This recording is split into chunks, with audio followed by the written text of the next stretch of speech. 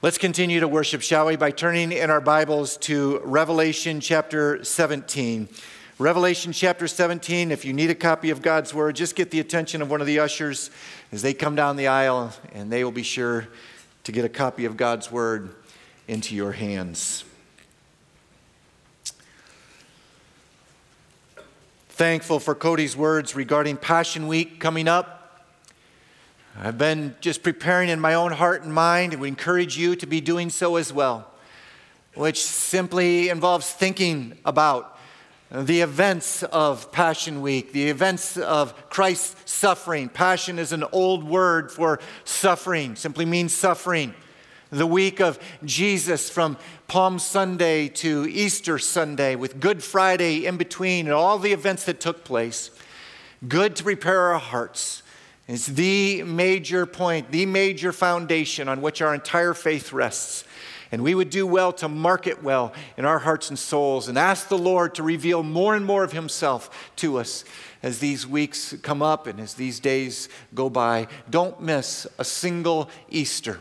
And don't miss making the most of a single Easter in your life. It may be the very last Easter that you ever encounter.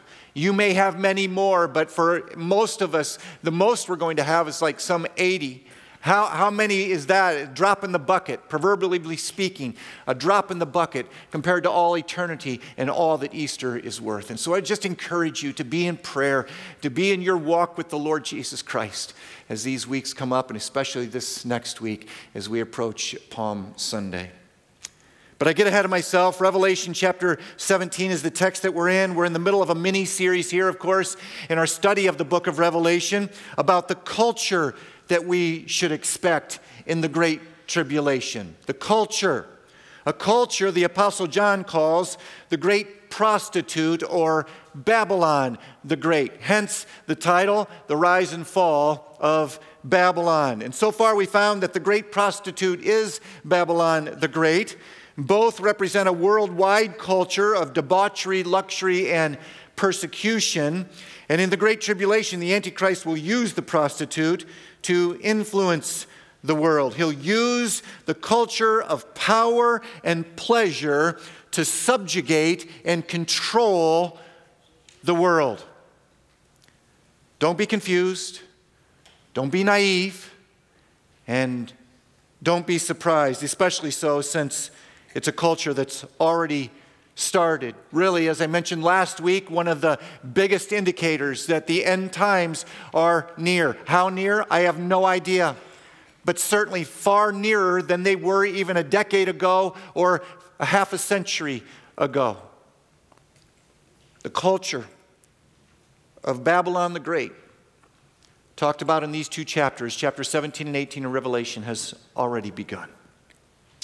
But there's one more truth in verse 6.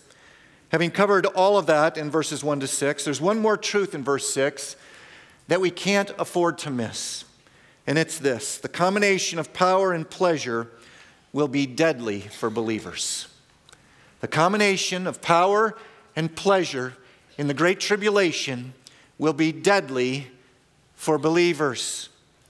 After seeing the great prostitute indulging with the world and the beast in verses 1 to 5, the Apostle John says in verse 6, check it out, "And I saw the woman drunk with the blood of the saints," the blood of the martyrs of Jesus, the witnesses of Jesus who were killed for their faith.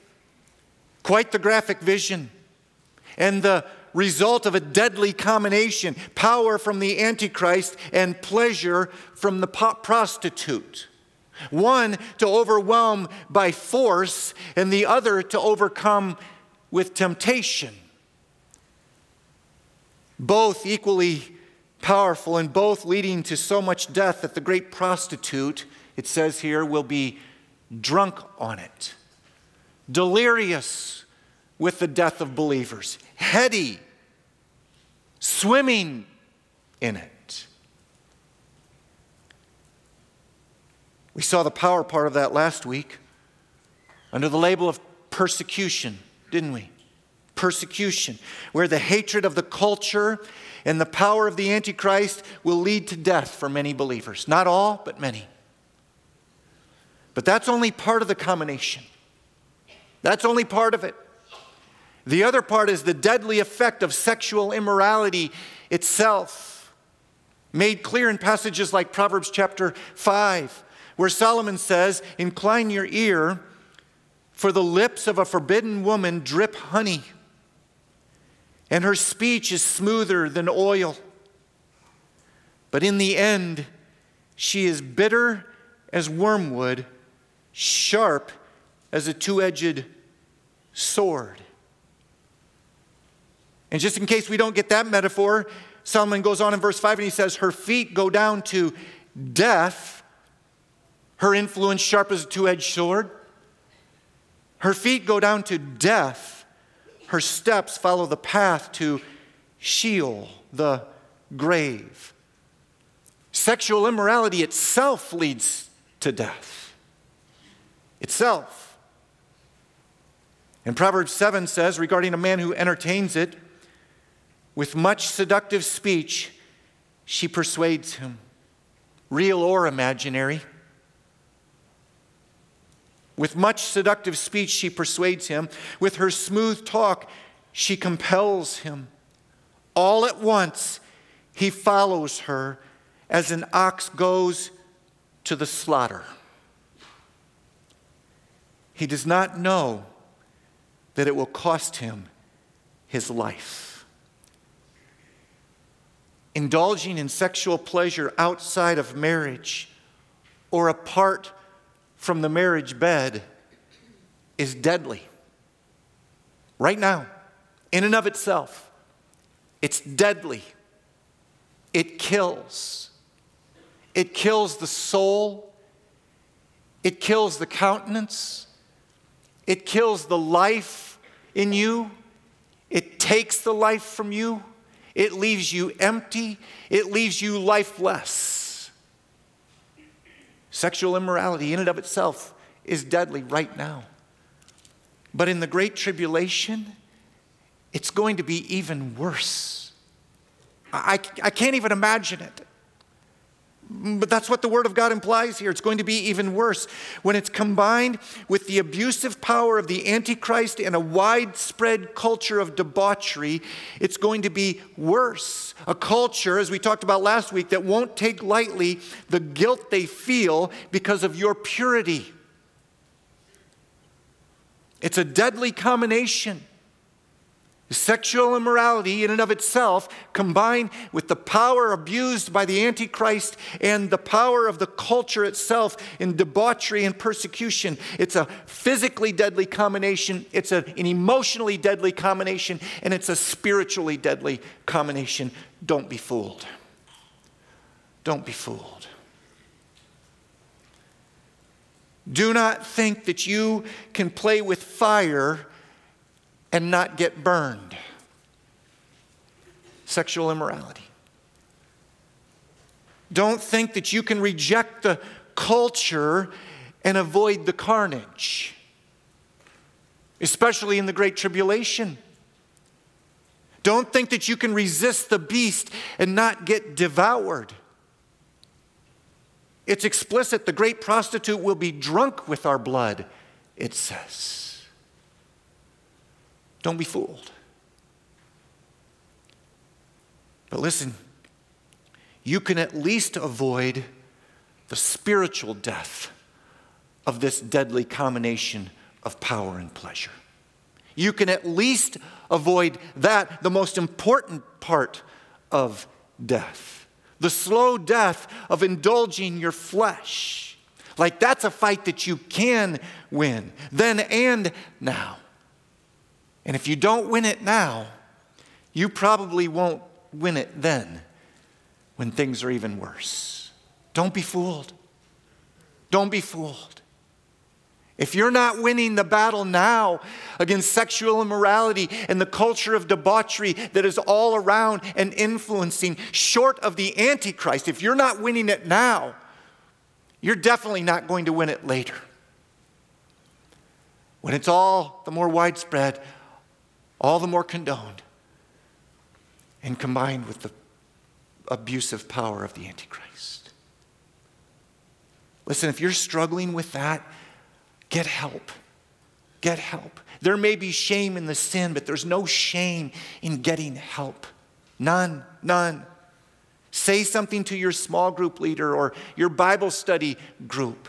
Like mention it to one of our pastors. Call the church office. Make a note on the connection card as it comes down the row. Can somebody call me? Just that. Just write that down. Can somebody call me?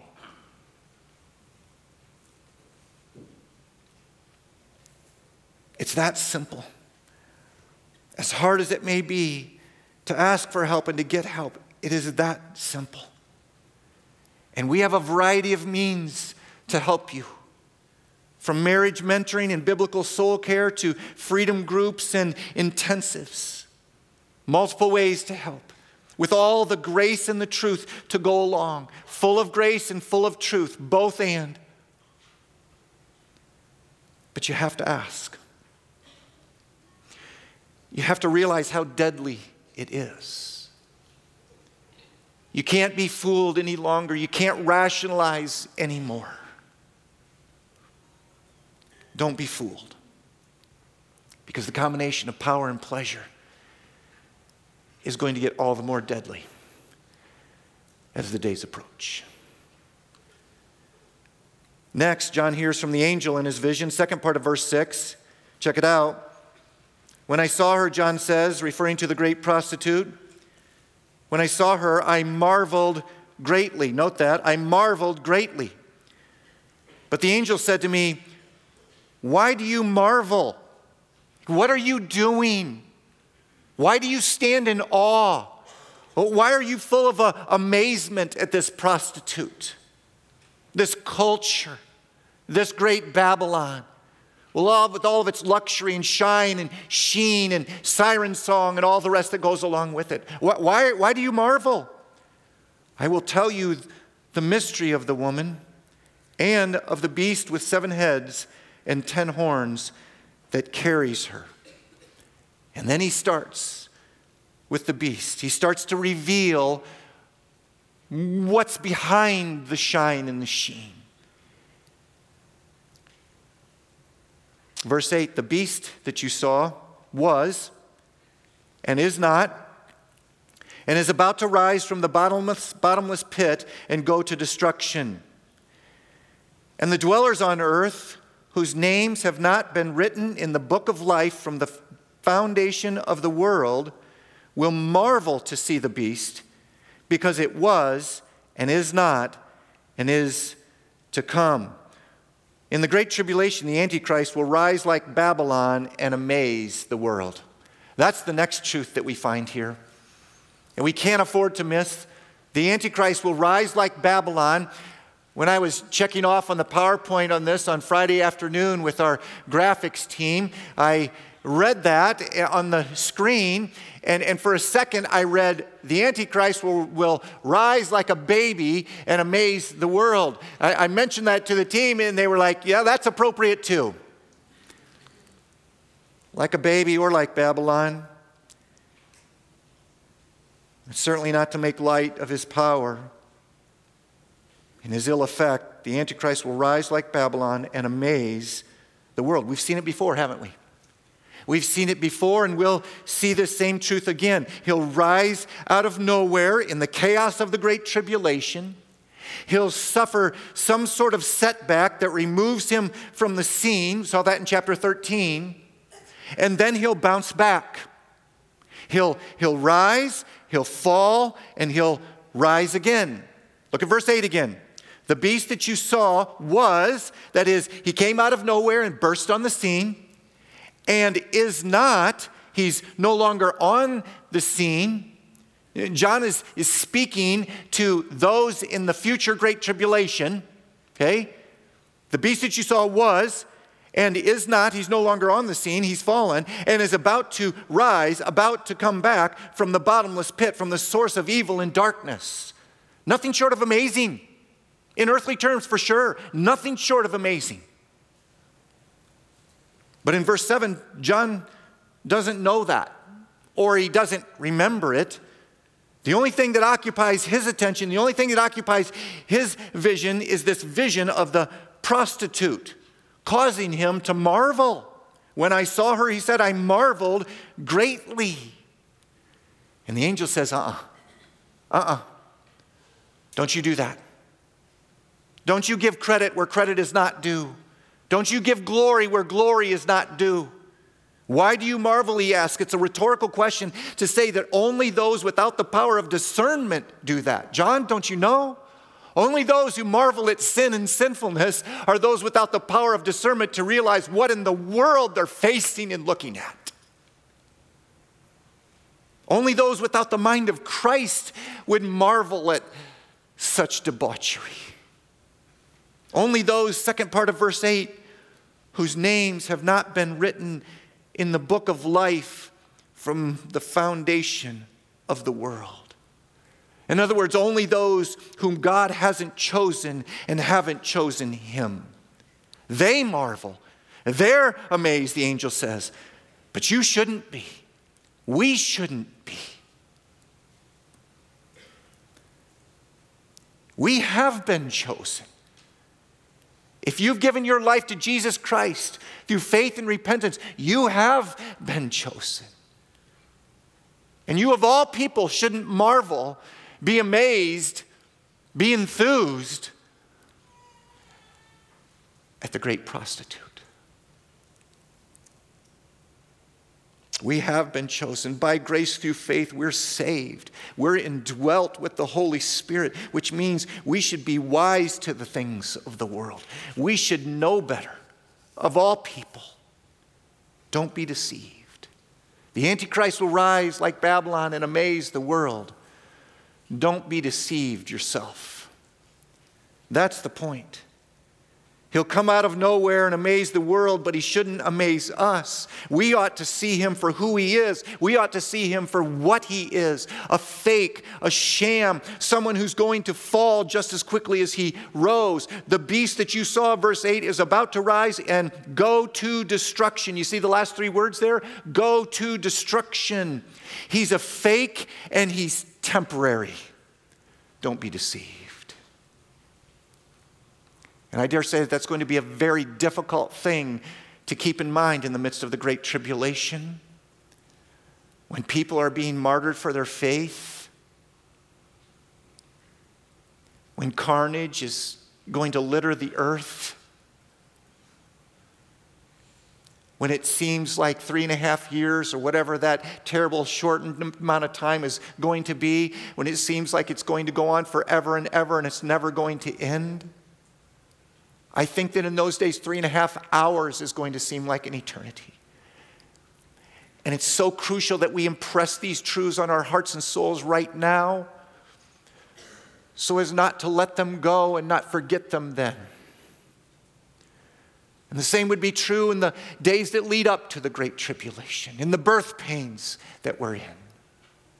Don't be deceived. When you see a world leader burst on the scene, suffer a major setback, and then reascend, do not marvel and do not follow. It's the second truth that we find here about the rise and fall of Babylon. Then, in verse 9, the angel further explains the mystery of all this. He said, I'll show you the mystery, I'll explain it. And now he's getting into the weeds, and boy, are they weeds. Verse 9, this calls, he says, the angel, this calls for a mind with wisdom. You think? The 7 heads, he says, from verse 3, the 7 heads of the beast, the Antichrist. The 7 heads are 7 mountains on which the woman is seated, indulged with. They are also 7 kings, 5 of whom have fallen. 1 is, the other has not yet come, and when he does come, he must remain only a little while. As for the beast that was and is not, it is an 8th, but it belongs to the 7, and it goes to destruction. And about now, I'm having flashbacks of being in an escape room. You know what an escape room is? Becky loves those things. It's one of those for worse things. You know, I fulfill my wedding vows and I go. Like, this sounds like a riddle straight out of an escape room. I'd be like, just let me out. What in the world? Verse 12, there's more. And the 10 horns that you saw, so he talked about the 7 heads, now is onto the 10 horns of this beast that he sees, that is the Antichrist. And the 10 horns that you saw are 10 kings who have not yet received royal power, but they are to receive authority as kings for 1 hour together with the beast. These are of one mind, and they hand over their power and authority to the beast. They will make war on the Lamb, and the Lamb will conquer them, for he is Lord of lords and King of kings, and those with him are called and chosen and faithful. Praise Jesus for that. That much is explicitly clear. Verse 14 is the bottom line of the entire section. In fact, I would say that verse 14 is the bottom line of the entire tribulation, chapters 6 to 19. The world will pick a fight they can't win. That's it. The world will pick a fight they cannot win. Look at verse 14 again. They will make war on the Lamb. That is, they'll pick a fight with Jesus, these kings of the world who are in cahoots with the Antichrist and having given over their power and their authority to him. Like, whatever you say, Antichrist, we'll do for sure. We love you. We're all about you. They will make war on the Lamb, and the Lamb will conquer them. He'll win. Why? For he is Lord of lords and King of kings. He's almighty and he's unbeatable. And as if that wasn't enough for the reason why, those with him are called and chosen and faithful. Who's that? Us, the church, the people of God over all time, across all the world. Called, chosen, and faithful. In other words, we're his. We're his, called by God, chosen by God, and faithful to God. As precious as it gets. So of course, Jesus is going to protect us and win the final victory. I will give them eternal life and they will never perish, Jesus said. And this is the fulfillment of that, or at least part of it. We may die, don't get me wrong. We may be killed, but that's not perishing. In fact, that's gain. To die as a follower of Jesus Christ is gain, the Bible says. Philippians chapter 1, verse 21. If you don't know that by heart, you need to. To die is gain for a believer because it's the gateway to heaven. It's the pathway to peace. It's the doorway to Jesus. Face to face, no longer dimly. So the world can't win on 2 counts. The Lamb is Lord, and the sheep are precious. The Lamb is Lord, and the sheep are precious. The Lamb is Lord because no one is greater. Jesus is King and rules over all. End of story. Period. Game over. And the sheep are precious because he loves us. Red, brown, yellow, black, and white. We are precious in his sight. Loved by him. Preserved by him. Protected by him. Held together under the shadow of his wing. All of which means the world will pick a fight they cannot win. Verse 14 is clear. Verses 9 to 13, not so much. But let's see if we can sort them out. When the angel says in verse 9, the 7 heads are 7 mountains on which the woman is seated, you see it?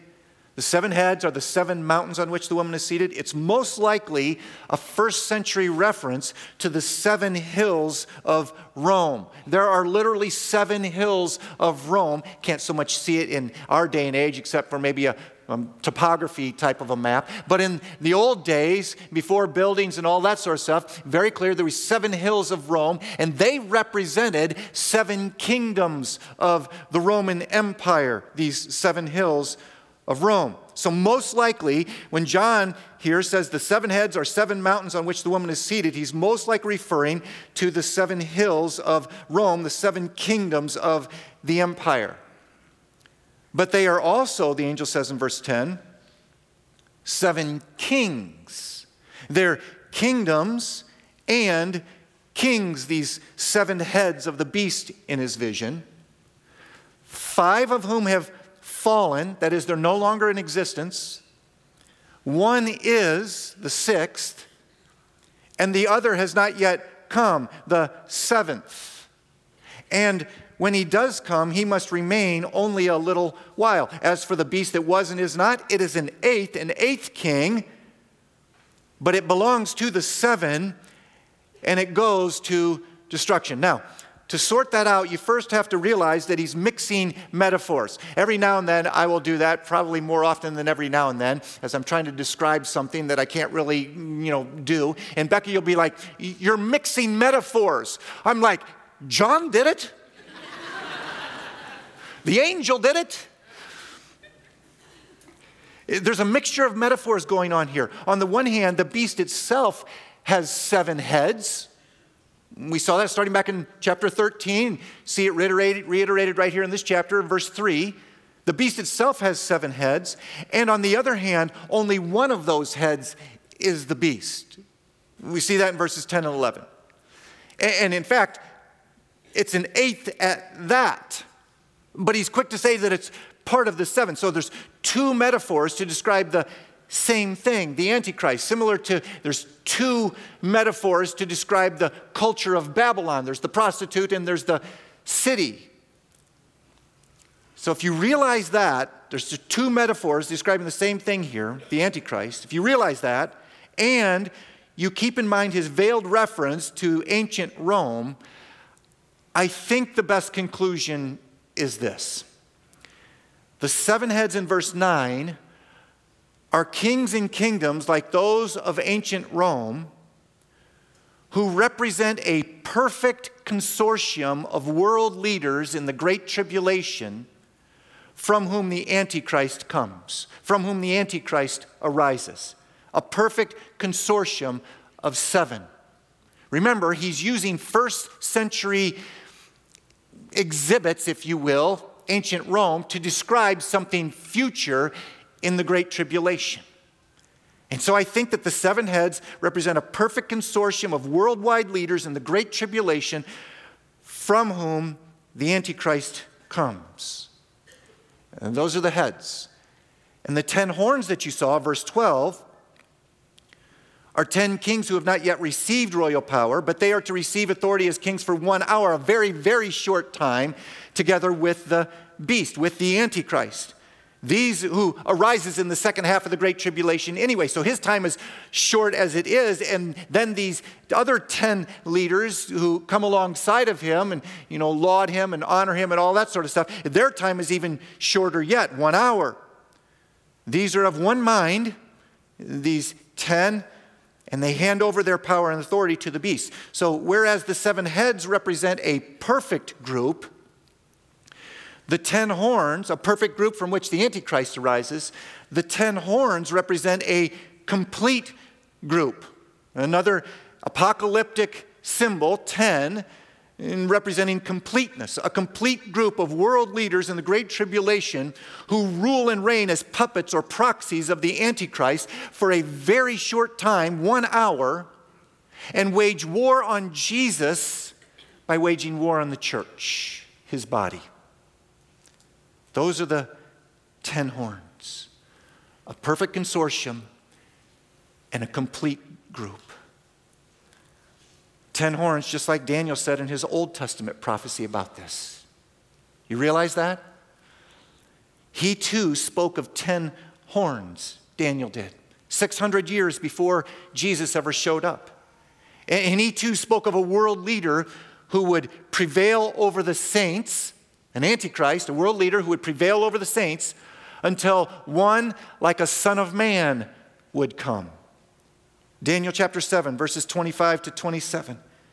It says, he shall speak words, he, the Antichrist, shall speak words against the Most High, and shall wear out the saints of the Most High, and shall think to change the times and the law, that is the culture and the government. He's going to use the culture to influence the world. He shall think to change the times and the law, culture and the government, this Antichrist, and they shall be given into his hand for a time, times, and half a time. Probably 3.5 years. Verse 26, but the court shall sit in judgment, that's the royal court of heaven, and his dominion, the Antichrist's dominion, shall be taken away to be consumed and destroyed to the end. We're going to see it in chapter 18 and chapter 19. And the kingdom, verse 27, and the kingdom and the dominion and the greatness of the kingdoms under the whole heaven shall be given to the people of the saints of the Most High. His kingdom shall be an everlasting kingdom, and all dominions shall serve and obey him. What Daniel saw 600 years before Christ, John sees 60 years after Christ in his vision in Revelation, to assure us that it's true. It's true. We need not doubt that Jesus will return, and Jesus, King of Kings and Lord of Lords, will win. It's reiterated for us in Revelation to assure us that he hasn't abandoned us. He will come. He will win. We can trust him. It's a truth, I think, that will be all the more precious in the great tribulation when the world picks a fight with us. So whatever you do, don't be afraid. Oh, don't be afraid. Will we walk through the valley of the shadow of death? Absolutely, God help us. Absolutely. Need we fear any evil? Absolutely not. For you are with me. Your rod and your staff, they comfort me. The rod and staff of the King of Kings and Lord of Lords, our King and our Lord, the one who called us and chose us, the one who's with us and loves us, precious as we are in his sight. Afraid of what? To feel the Spirit's glad release? To pass from pain to perfect peace? The strife and strain of life to cease? Afraid of that? It's a poem written by E.H. Hamilton to commemorate the death of a man named J.W. Vinson in 1931. Vinson was a missionary at the time in China who lost his life to an armed group of bandits, about 600 of them, as he was visiting some believers 17 miles from their mission station. Vincent went to them to encourage them and build them up in the faith. And while he was there, these bandits came in. They took over everything. They began to subdue everyone. And having tied their hands behind their back, and especially that of Vincent, they began to wave their rifles in front of his face. And they said, "Are you afraid? Are you afraid?" "No," he replied. "If you shoot, I go straight to heaven." They decapitated him shortly thereafter. And E.H. Hamilton went on to write another line in this poem. Afraid of what? To do by death what life could not? Baptize with blood a stony plot till souls shall blossom from the spot? Afraid of that? when dying is gain, when faith shall become sight, when the blood of the martyrs is the seed of the church, when the glory of God is at stake for all to bear? Will we suffer losses in the Great Tribulation? Absolutely. Should we be afraid? Absolutely not. It's a fight we can't lose, and the world can't win. And in the midst of all of that, last but not least here, the Antichrist will turn on the prostitute and destroy her. The Antichrist will turn on the prostitute and destroy her. Look at verse 15. And the angel said to me, the waters that you saw in verse 1, where the prostitute is seated, are peoples and multitudes and nations and languages, the whole world, as we talked about last week. And the 10 horns that you saw, they and the beast will hate the prostitute. What? I thought that they were in bed with her. I thought that they loved this culture of debauchery. That's what it says. The 10 horns that you saw, they and the beast will suddenly hate the prostitute, like a man uses a woman he doesn't love and then hates her for it. Same idea. In the end, she is bitter as wormwood.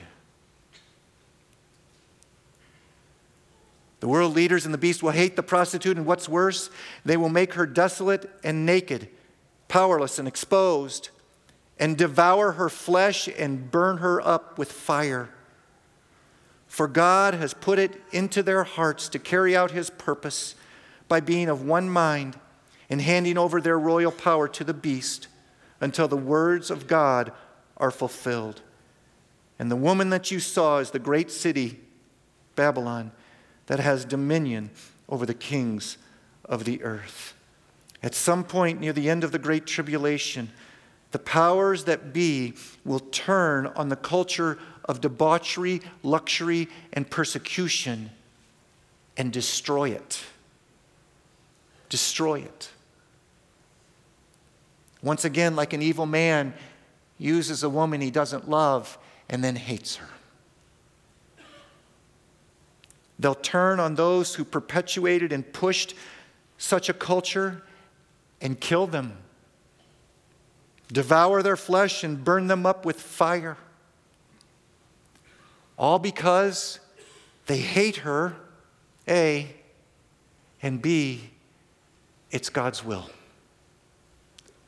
God's purpose. Verse 17. He'll put it in their hearts to carry out his punishment just like he said. Babylon will drain the cup of the fury of his wrath, just like he said. The wine of God's wrath poured full strength into the cup of his anger. God said it, and sinful men will do it. Don't be shocked. Don't be shocked. Don't be shocked at the means, and don't be shocked at the result. The means and the result. The means in that God will put it into their hearts. He will put into their hearts the very thing that they want to do. Kill and destroy. That's how God works with sinful people. He doesn't force them to do something that they don't want to do. He adds fuel to the fire that's already there in their sinful nature, so that they do exactly what they want to do and what he wants them to do. The means here, don't be shocked at it. God puts it into their hearts to do the very thing they want to do. And don't be shocked at the result, because the wages of sin is always death. Always. It's just a matter of how. And most importantly, it's just a matter of what's on the other side. We are all going to die for our sin. The wages of sin is death. Romans 3. But the gift of God is eternal life through Jesus Christ our Lord for those who have repented and believed in Jesus Christ our Lord. The wages of sin is always death. Don't be shocked at the result. It's what's on the other side of that death, physically, that makes all the difference in the world. 4 truths about the days to come and 4 responses to hold fast. Let's pray.